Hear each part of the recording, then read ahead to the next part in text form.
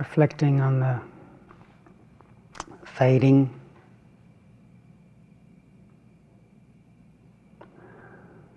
of our first full day of practice together.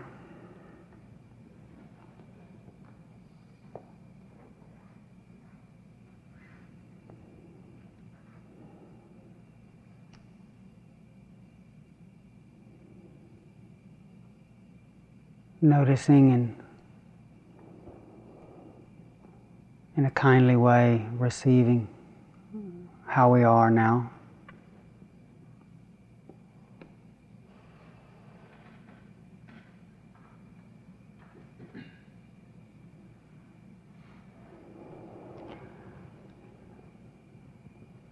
Reflecting around the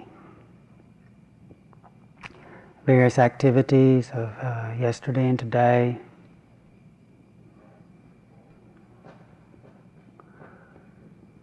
The practices, moment to moment. Opening to establishing ourselves in the suchness of our activities. Sitting and walking, listening, working, resting.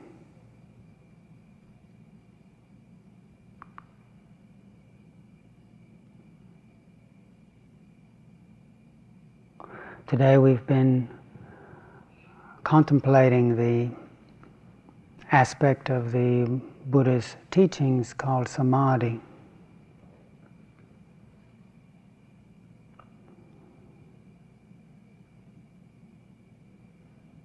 It's referred to as a significant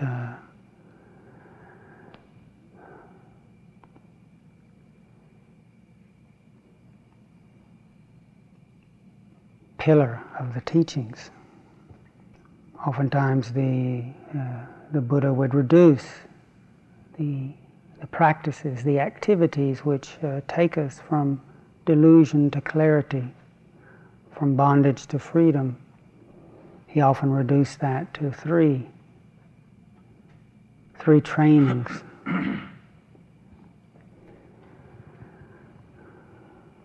Which make up 3 sections of what's called the Eightfold Path. But as we were reflecting last night, it's not really that we're going from here to there. We might call it a path because it's a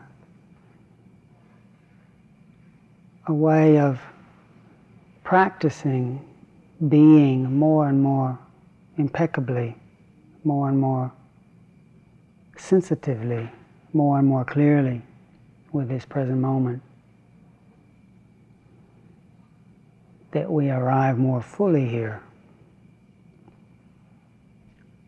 So though it's not really a path going somewhere else, we can still talk about activities which give rise to a deeper quality of presence. Oftentimes the Buddha reduced this to sila, samadhi, panya. Sila, the way we opened the retreat last night, what's called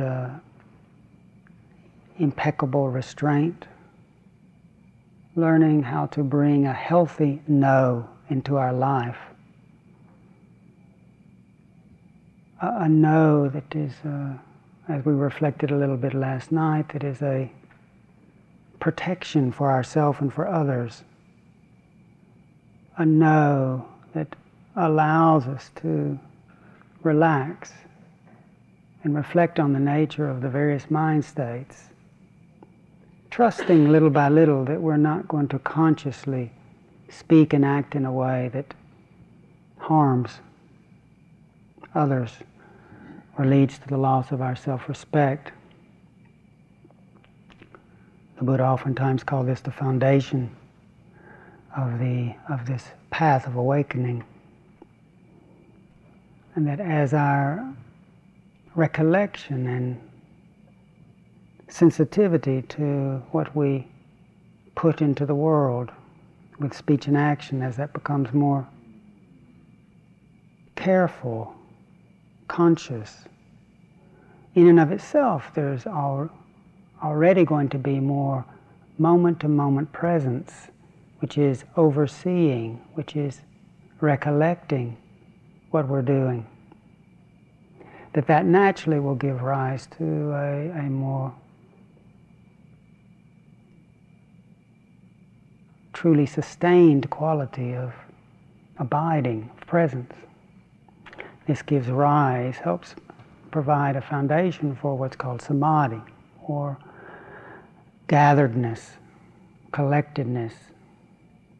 Sometimes it's translated as concentration,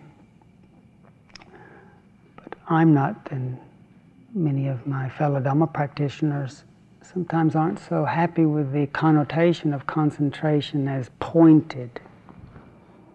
Sometimes it's translated as one-pointed.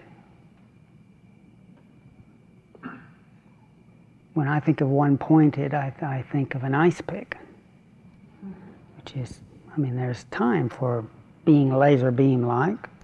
There's time for being one-pointed in that sense, breaking apart something.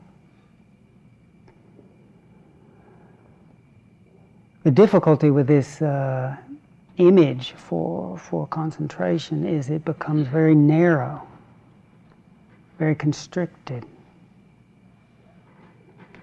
very, very controlled.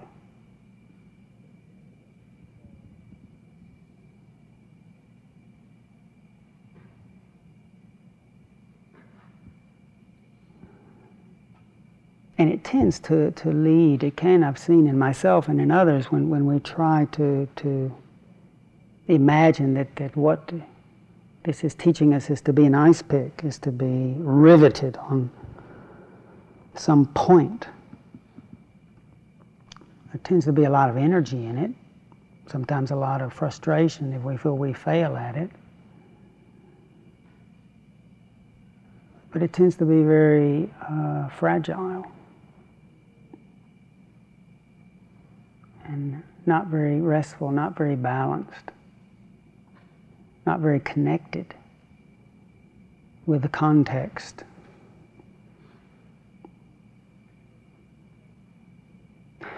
But the word concentrate has also, we could use concentric, like concentric circles.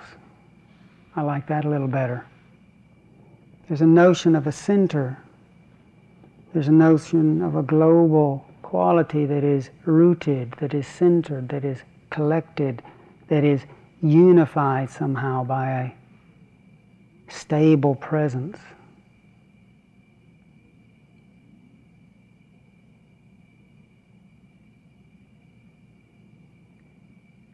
The actual phrase which the Buddha used in his language was chitte kagata. Chitte kagata. Chit, the heart. That aspect of being which is conscious, which knows. That which is knowing the quality of light in the room. That which is contacting and immediately recognizing, seeing the sounds of the insects. What knows, what is in contact with, holds, what is the field which manifests the mood that we're in now. Chitta is what's called the heart. The heart can be, as the Buddha described it, expanded, contracted, angry, tainted by anger, aversion, friendliness, as we've been practicing today. A heart which is informed, the shape of the heart, the shape of this quality of presence, which is guided by not fighting, guided by peacefully coexisting with, and the quality of heart becomes Notice spacious, allowing, able to resonate, able to honor that everything has its place. Friendly, non-combative heart. Doesn't necessarily doesn't necessarily find everything pleasant. Pleasant, soothing sound of the insects. The friendly heart can allow that. Painful feeling in my hip or side. The friendly heart can welcome that, resonate with that. That's the heart, citta. What's chit ekagata? The phrase the Buddha used to describe concentration is when the heart is eka. Eka means one. That's where the one pointed came from, but it also means single or unified, not two. When the heart is unified, not so fractured, split, torn, dispersed.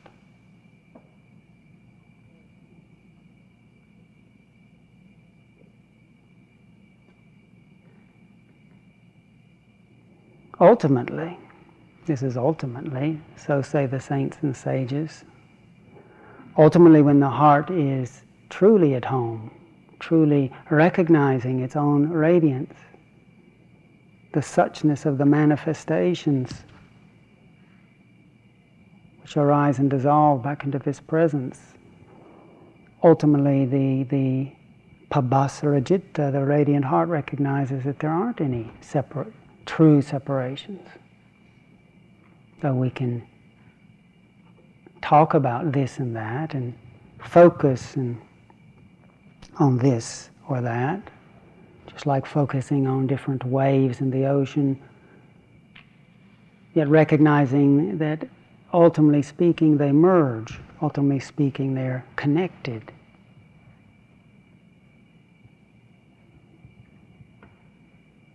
That's a nice thought. It's a lovely thought which can be helpful to ponder. But the unification of heart which the Buddha talked about wasn't meant just to be conceived. He wanted us to experience what happens when there's a sense of fullness, being filled, whole, unified in a moment. He considered this actually very important, so that it becomes the central aspect of the path. Foundation, first part, restraint, middle part, this samadhi, this unification of heart. Then the flowering, the result is what's called panya, or wisdom, the recognition of the way things are. To then being freed from confusion.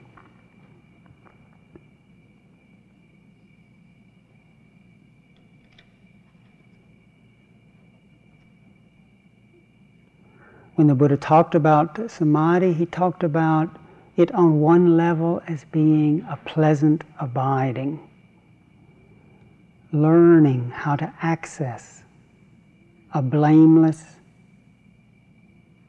pleasing abiding. It's the aspect of the Buddha's teaching which is the healing principle.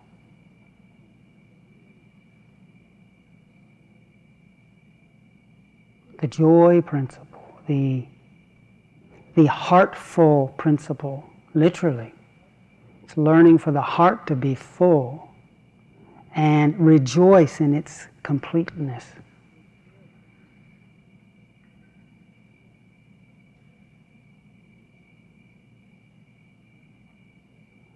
That was one of the blessings, which in and of itself is a wonderful. A pleasure that doesn't exploit the world. a pleasure that doesn't exploit others, a pleasure that doesn't knock others out of the way as we grasp externally for something to hang on to. And there are all sorts of beautiful, pleasing, sensory experiences if we chase sights and sounds and flavors and smells and tastes, sensations, thoughts. And the Buddha never denied that there's real pleasure, that there is that which is pleasing when we sustain contact with a pleasant sensation. But he taught us to reflect on the limitation of no matter how beautiful something is, like this time of day is gorgeous. It's an external phenomenon which we can bring into the heart, from the heat of the day cooling, the efforts of the day smoothing, the brightness of the day dimming. One can lean on and appreciate and rejoice with. If the heart can open to it, one can rejoice with that beauty. But that particular manifestation, that particular sign is shifting. It becomes the night, becomes the dawn, becomes the heat of the day again.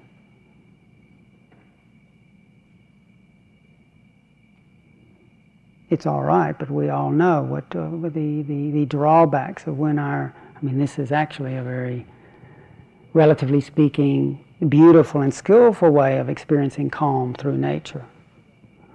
But when it's just through grasping at pleasant taste or grasping at exciting sights, our attention can be scanning and chasing. And we get a little bored and then moved in another direction, encounter some discomfort and then recoil back to a sensation that feels okay. Or we become like a pinball, fractured, moving around, bouncing off things, trying to hold on to something that's easeful, feeling it elude us. This is where then he talked about a possibility of viveka, as Kittisaro spoke about last night, a conscious honoring, acknowledging of activity, but consciously letting that be for the sake of establishing attention right here. That's the single quality. Letting the attention be simple, single, one. That there's the possibility of when attention steadies itself and consciousness, this knowing quality of mind, when it becomes more sustained, moment to moment, more powerful, when it starts to recognize its own luminosity, its own brightness and fullness, something very different happens.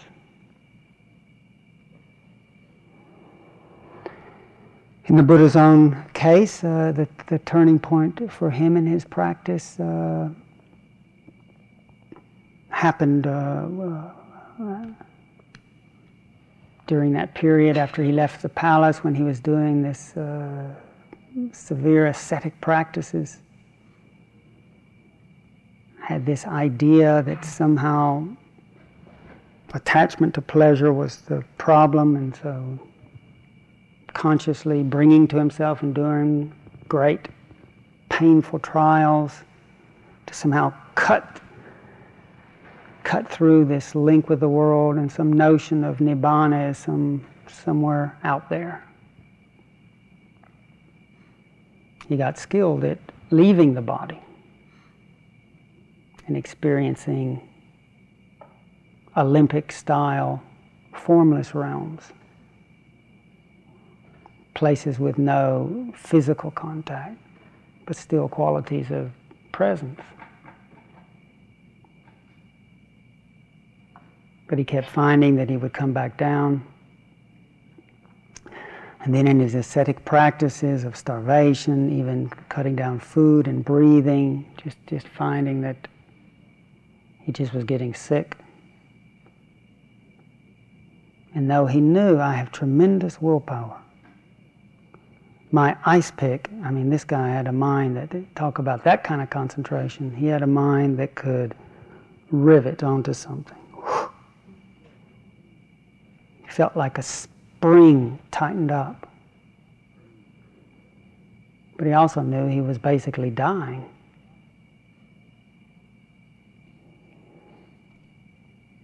And he had a recollection, is this the path? Is this working? And he sensed it wasn't working. And he had a recollection. Some of you might have heard this story many times before, but I like to reflect on it when we're getting too heavy about our practice. He had a recollection from his childhood.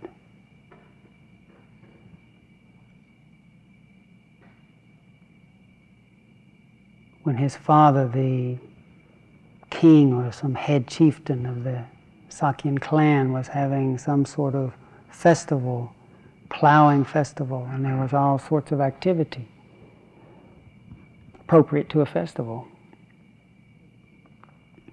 Who knows, speeches or celebrations or dances or various activities.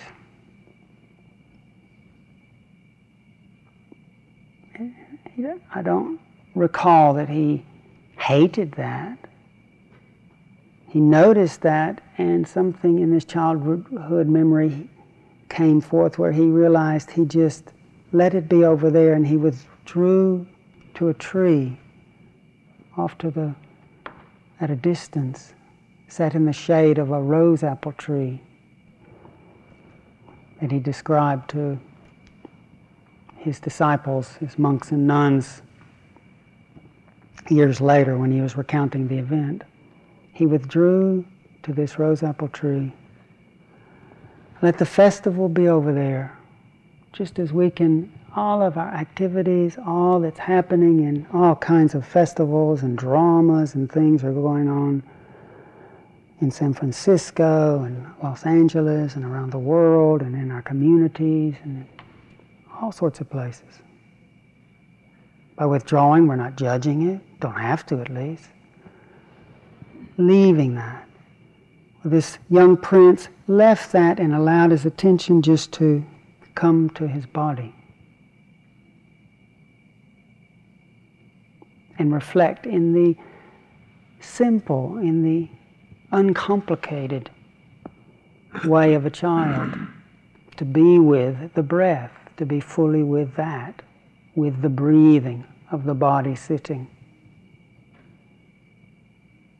And he remembered that experience, and he thought, why am I afraid of that pleasure? That's not hurting anyone.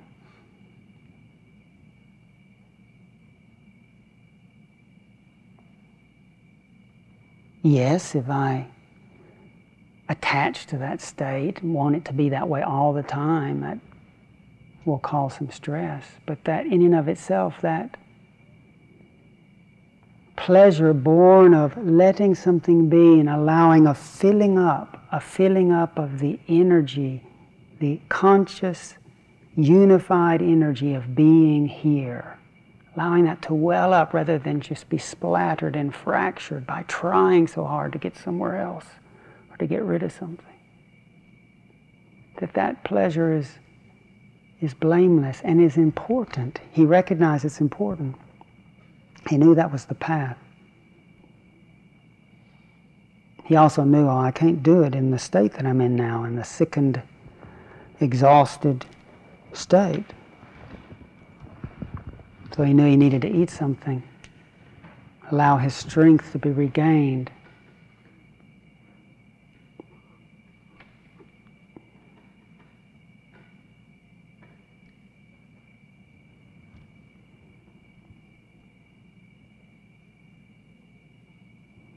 What he recollected happened to him as a child is when he did that, he found himself going to what's called a state of peacefulness.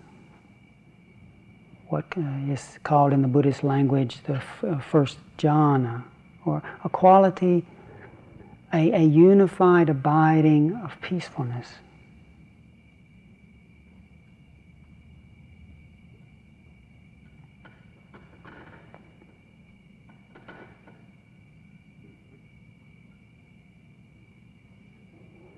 Once we have a feeling for the possibility of a welling up of brightness, luminosity, clarity, fullness, that which quenches some agitation in a deep way in the heart,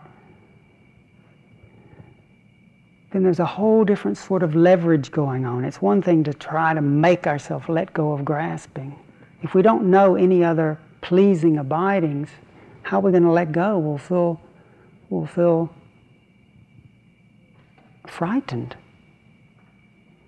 If we recognize that actually there is, when we relax, something which can hold us, something which is bright, something which is filling, that provides a leverage, a center of gravity that makes it much easier to relinquish our obsessive, compulsive,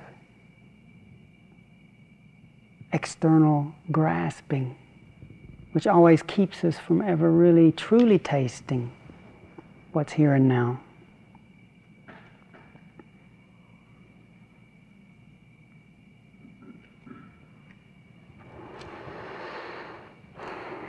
So we've today been practicing the same teachings of that the young prince practiced, and that later when the Buddha had eaten and restored his strength, he in the same way allowed himself to gather his presence, to be filled with the joy and the ease and the clarity of the heart when it's peaceful. And then he went on to reflect on a very profound blessing that comes from a gathered heart. Not only is it a pleasing abiding, but a heart which is truly composed, the Buddha said, sees things the way they are. When our heart is here, then it's not partly here. It's not being confused by all sorts of views and opinions, which we don't recognize as views and opinions, which we just take to be the truth. When our heart is more fully here, whatever it contacts, whether it's a sight or a sound or a thought or a feeling, it recognizes. The power of our presence then is able to recognize a sound being present and then dissolving. A doubt being able to well up and then fade. So it's this quality of powerful presence of mind which leads to liberation.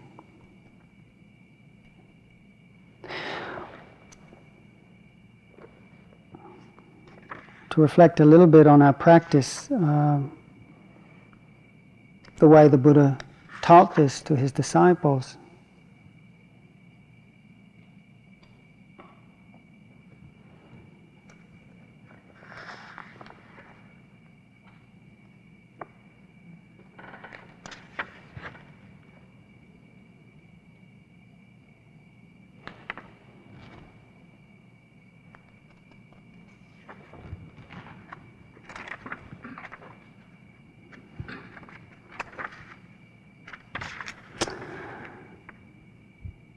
How is mindfulness of the in and out breathing developed and pursued so that it bears great fruit and great benefits?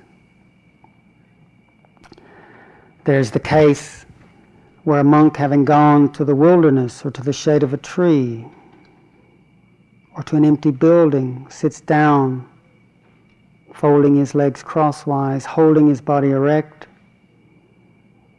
setting mindfulness or heartfulness to the fore, always present, always mindful. He breathes in. Mindful, he breathes out. Breathing in long, he discerns that he is breathing in long. Breathing out long, he discerns that he is breathing out long. Or breathing in short, he discerns that he is breathing in short. Or breathing out short, he discerns that he is breathing out short. He trains himself to breathe in sensitive to the entire body, and to breathe out sensitive to the entire body. He trains himself to breathe in calming the bodily formation, and to breathe out calming the bodily formation. This is what's called the first tetrad. There's other steps where the Buddha takes us through the recollection on joy and rapture and dispassion and freedom. But this first tetrad is very important.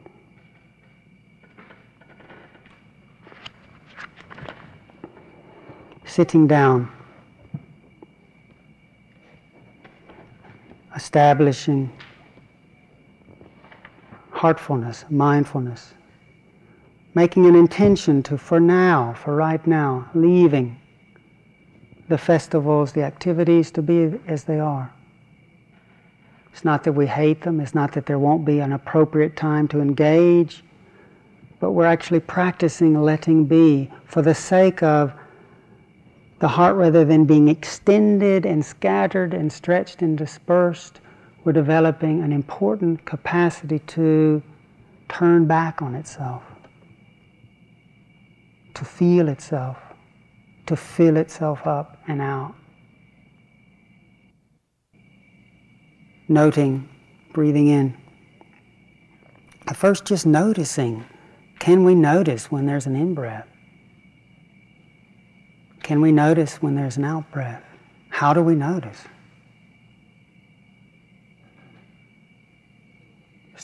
Do we feel some sensation somewhere? First making contact with the body, breathing. Perhaps it'll be at the nostrils, where we can recognize, yes, there's a breathing in. Oh yeah, there's a breathing out. Perhaps it's more in the chest as we notice a swelling, a contracting. Perhaps it's at the abdomen.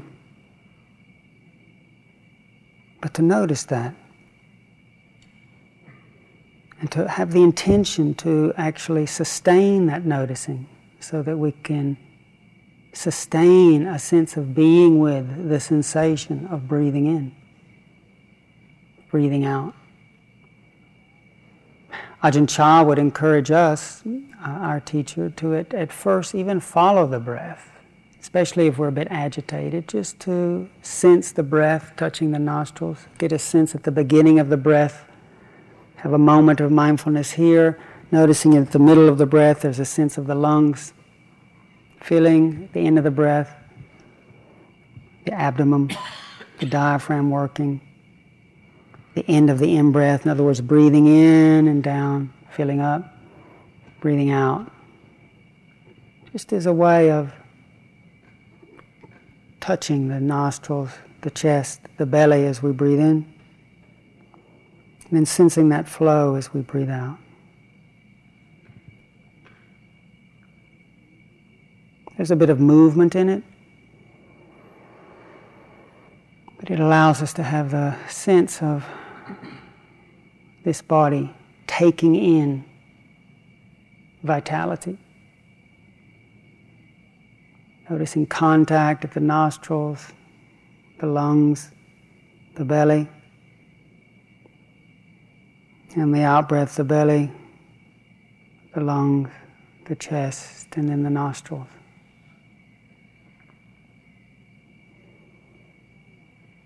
After a while, we'll find that we're at least fairly present with that process.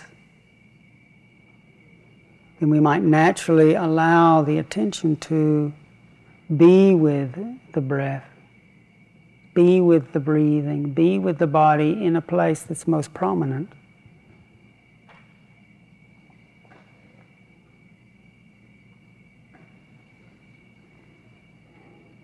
Then rather than following the breathing in, following the breathing out,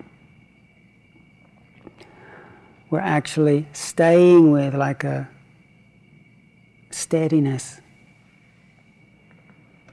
Or like if we're standing on the shore. When I think of our shoreline in Africa, standing on the shore and the waves come in and lap at the feet. The tide comes in and then it flows out. We're standing firm, but noticing that which flows in touches us, that which flows out. We might find that we're more comfortable being steady with the body as we begin to sense the breath as it manifests, the breathing manifesting at the nostrils. As a tingling, or as a coolness that then turns to a warmth.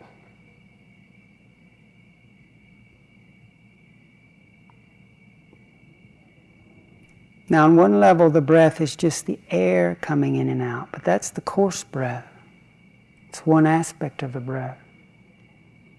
Actually, the whole body's breathing. The breath element, the Buddha called the breath element Vayo Dhatu, which means the vibratory element in nature, that which vitalizes. So yes, there's a breath, air that comes in and out. But in that process of touching, when we breathe in, there's as an energy. All we have to do is stop breathing for, say, 20 seconds.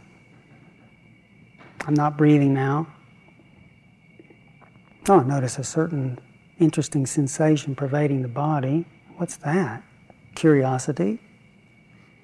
Oh, it's getting a bit panicky.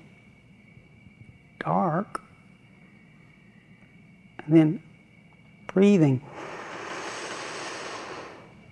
And then subtly feel what happens when one takes a big breath like that. Feel the tingling through the whole body. The brightness coming back to the body. There's also something in breathing that vitalizes. So not only is it the air coming in and out, but it's this vitalizing, vibrating quality. So we can also have our attention anywhere, say at the nostrils. That vibration is a manifestation of the subtle breath. That pulse is part of the movement element. Or in the chest, we might follow it, be with it, welcome it. Or in the abdomen. And this is another place where we then can begin to establish some steadiness, where the knowing becomes continuous.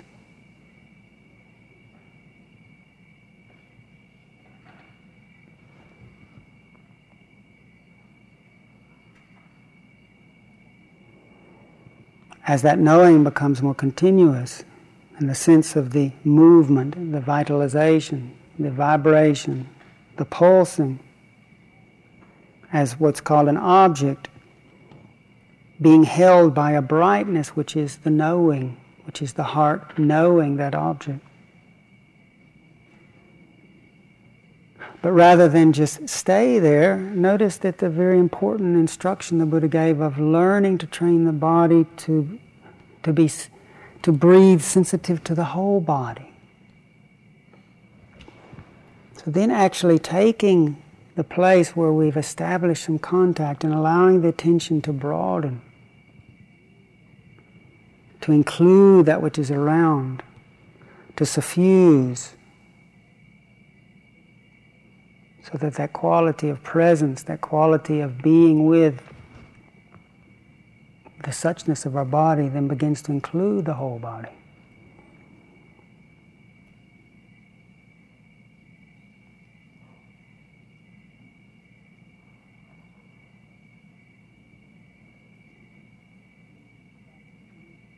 The classical image which many of you have heard before about this bringing the whole body into play is the simile of the bathman's apprentice.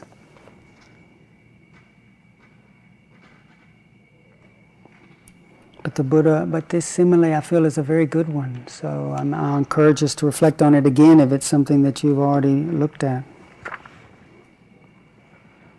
Again, he's talking about a seeker, a meditator, who when they let go of chasing externally, leaving this chasing behind, enters and remains in this unified state, feeling rapture and pleasure born from this viveka, this withdrawing to embrace the present moment, accompanied by directed thought and evaluation, permeates, pervades, suffuses, fills this very body with rapture and pleasure that is born from this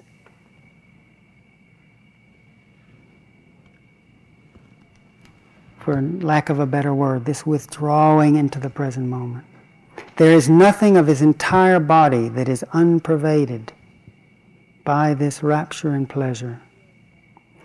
Just as a skilled bathman or bathman's apprentice would pour crystals, powder, dry, into a basin, a brass basin, kneading it together, sprinkling it again and again with water, so that this ball of powder then becomes saturated, moisture-laden, permeated within and without.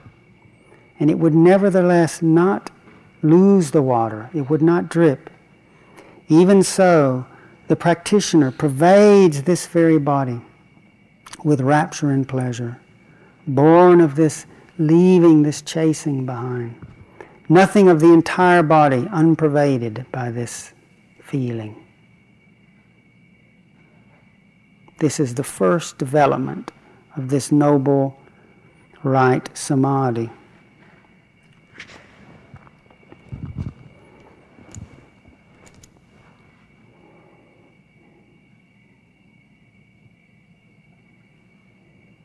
We've been practicing today making contact with the present moment, and then also through the Qigong, through learning to be with the body, notice the breath, but also notice the feeling tone of the body. The feeling tone, the vibratory tone, the energetic tone could be called the breath body, the energy body, the sensation body. Noticing how awareness, yes, can be with a point, and when we're with a small point, in a sense that's a whole universe. It's not that can't be rich and full. But noticing what happens if our attention widens and widens and widens.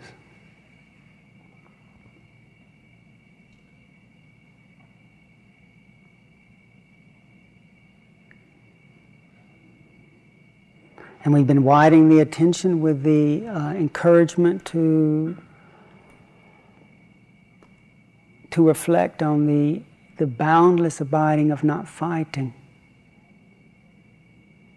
Widening so that when we include various sensations, they might be pleasant or painful, to allow them, but just to stay in touch with them. Like this first day of practice can be very difficult, as we carry with us a lot of undigested fatigue, perhaps, or undigested agitation, undigested anxiety, all the momentum of the various habits. Maybe we've dealt with when things get difficult in our daily life, sometimes one just moves away to distract ourselves from it. It's natural. But to pause and just be with this moment, then at first we, as our friend says, we're in a sense eyeball to eyeball with our karma. All the patterns of activity, of restlessness, etc., manifest. So this first day, sometimes there can be stress, exhaustion, heaviness. And if we're trying to get to some state of rapture that we've heard about, or maybe some memory that we've had from before, then there'll be aversion. There'll be not wanting those states to be there. There'll be blaming someone or blaming ourselves. And actually that adds more turbulence into the mix. If we have the capacity to, with as much balance as we can, to practice this metta, non-resistance, welcoming, to make contact with the body, sitting, breathing, and then as we open the attention, perhaps we do notice a fatigue. Can we stay with that sensation, cradling it, breathing into it, relaxing it, so that tranquilizes the nervous system, smooths the nervous system. Then magically we have the opportunity to explore how the very awareness has by its very nature the capacity to transform. Things transform of their own in the aura, in the field of awareness. When we allow the field to be right here, when we allow it to be fully here, then the heaviness, that unpleasantness or that agitation, if that in and of itself can become the breath body, the feeling of our breath that we stay with, it can allow us to become steady. It allow the knowing to become more sustained and more bright. If we can stay with that, we'll notice the miracle of that heaviness becoming little by little shifted. Just like the particles of the powder are all separated. There's no cohesive element in the bathman's apprentice example. Just as when we're fractured, seeing the world just through our concepts, there's our future, there's our past, there's the relationships, there's parts of the body that are tense, that are parts that are dead, that are parts that are inflamed, parts that seem really close and big, and some that seem so distant we can't find them. Disconnected. Thoughts not really connected. Notice in the image, there's this powder that's in a bowl. It's a brass bowl. I think the Buddha used that as it's a golden bowl.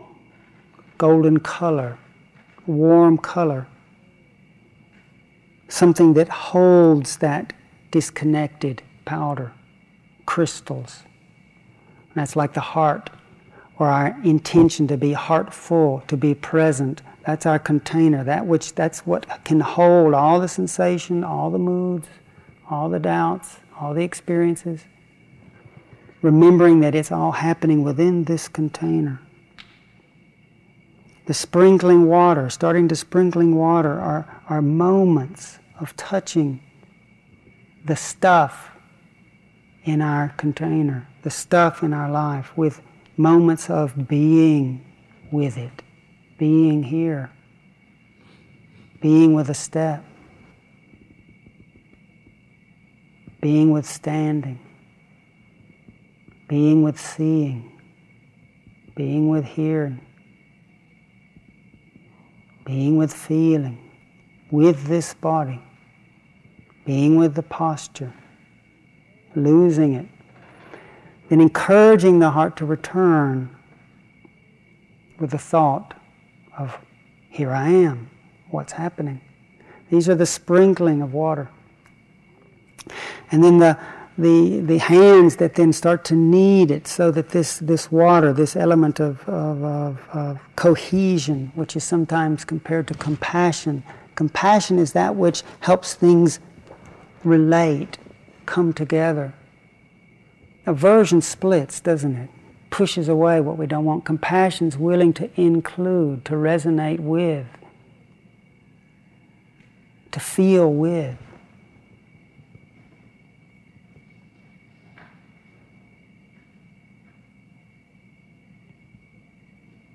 So this attention starts to like the water starts to mix and allow some mysterious process to happen. Then the kneading is like the breath. It's like this wave.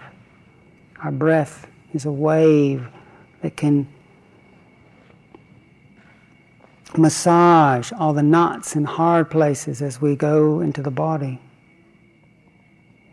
As we breathe in, noticing the body, letting the attention scan the body, noticing there's a place perhaps in our side that is hot. As we breathe in, we notice that.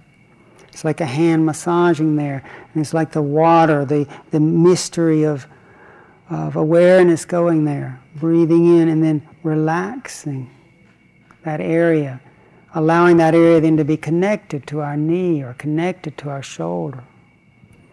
Breathing into the body, and on the out-breath allowing the sense of that energy, of that presence to relax and suffuse through the shoulders and the face. Staying the whole while present with the sensations.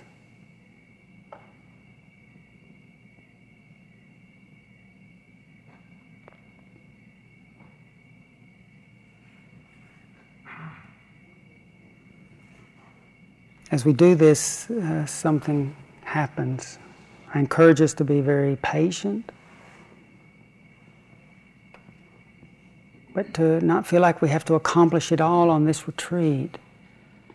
If for the rest of our life we can learn to be a little more sustained in being here, there's the opportunity to be present for our experience, to actually be present for our life.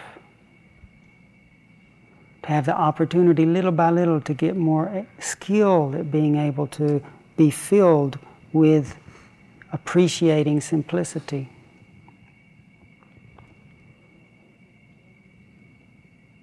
The basic elements, which I'll go over a little bit tomorrow, but the basic elements that support this, that need to be in place, which were translated in maybe a somewhat misleading way when the Buddha talks about directed thought and evaluation need to be in place, and then rapture and pleasure. What really helps us is to remember to keep returning to where we've always been. This directed thought, remember that thought need not be our enemy. Thought is helpful for directing our attention. We don't need to fight thoughts, we just need to be aware of them. Aware that when we're hijacked by thoughts, we get pulled away. But if we consciously use a thought to remind us, here we are. So a thought like that is a directed thought. It directs us right here.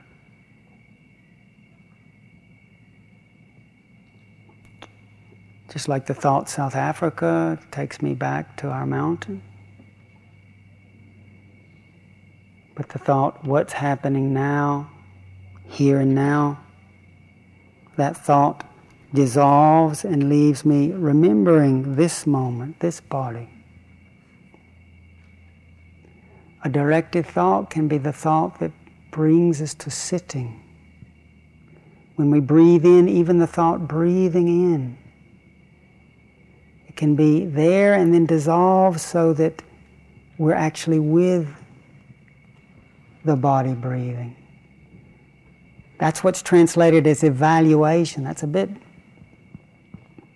it's not that we sit here and write an essay now, but we receive. These two forms of directing and receiving go together. One of our monk friends calls it the thumb, and it's like the thumb and the second finger. A directed thought brings us to this moment, but if we're really going to connect and be one with it, we need also to be open enough to receive. If I just say, breath, breath, breath, breath, get back there, come on. That's more like the ice pick. Okay, we get high marks for that yang quality of. But basically what we're focused on is, and there's a samadhi in that, there's power in that. But we don't know a lot about what the rest of our body's doing. So yes, something directs there, but then what then bonds, connects, feels out? The evaluation's more of an exploring, or as a word Eugene uses really nicely, curious. Curious, if I'm picking up something like my meditation blanket directs me here, but then what allows me to get to know it? So I start to feel it, explore the weight and the texture. Notice while I'm doing that, contact is continuous. Start to lose it, and then the directed thought is, oh, come on, stay with the meditation blanket. Then exploring it. Then you know you're not going to lose it, and you might find a place that's comfortable to hold it. Yeah, just like this. Then one doesn't have to keep directing. One is steady with it, just steady right there. But until we're really stable with this body and its sensations, breathing, the directed thoughts are very helpful. The exploring, infusing, suffusing, then at a certain point that thought process will naturally drop away. Not because we're averse to it, because we're here already. We don't have to keep telling ourselves to be here. But until that point, thought is our friend. That kind of thought. Sometimes we use the thought Buddha as we breathe in, and in Thailand, Bhutto means awake. Breathing out Bhutto. It's a thought which reminds us to be awake to what's happening. You might find your own words that you can link with the breath.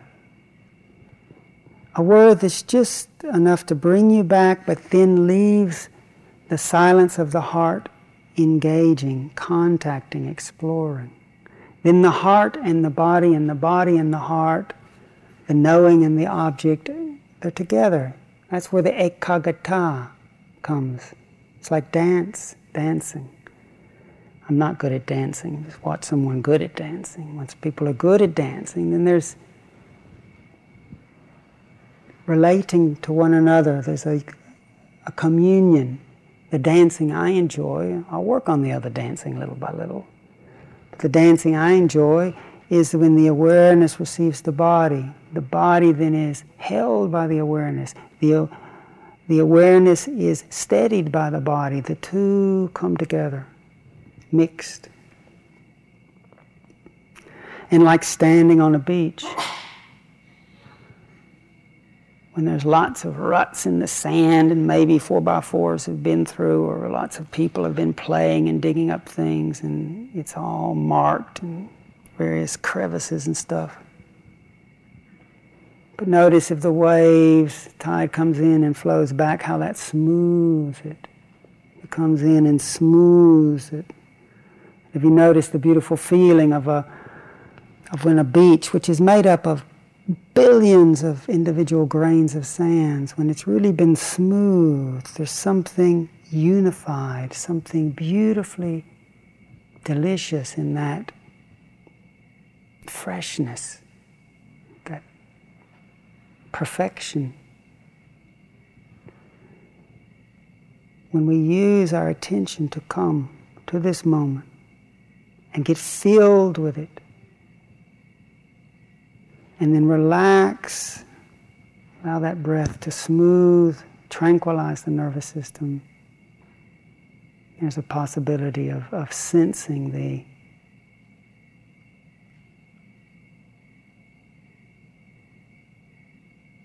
heart in its fullness.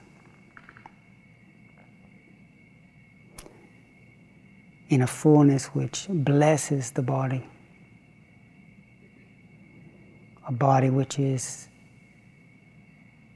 manifesting out of that luminous heart.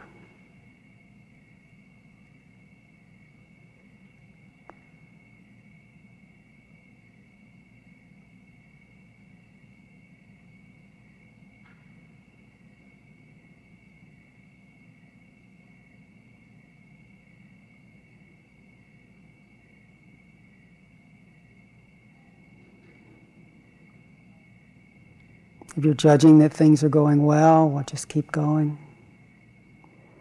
If you're thinking, oh gosh, I'm a hopeless case, I really encourage you to remember the boundless heart that has kindness and friendliness for the hopeless case. Without welcoming and embracing the hopeless case, we don't have a chance. Really be kind to the hopeless case and hear those perceptions dissolve.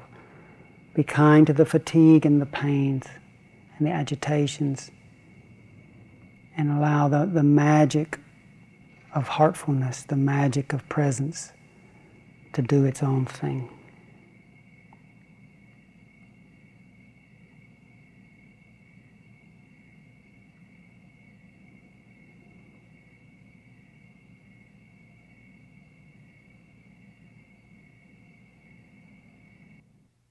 Thank you for your attention.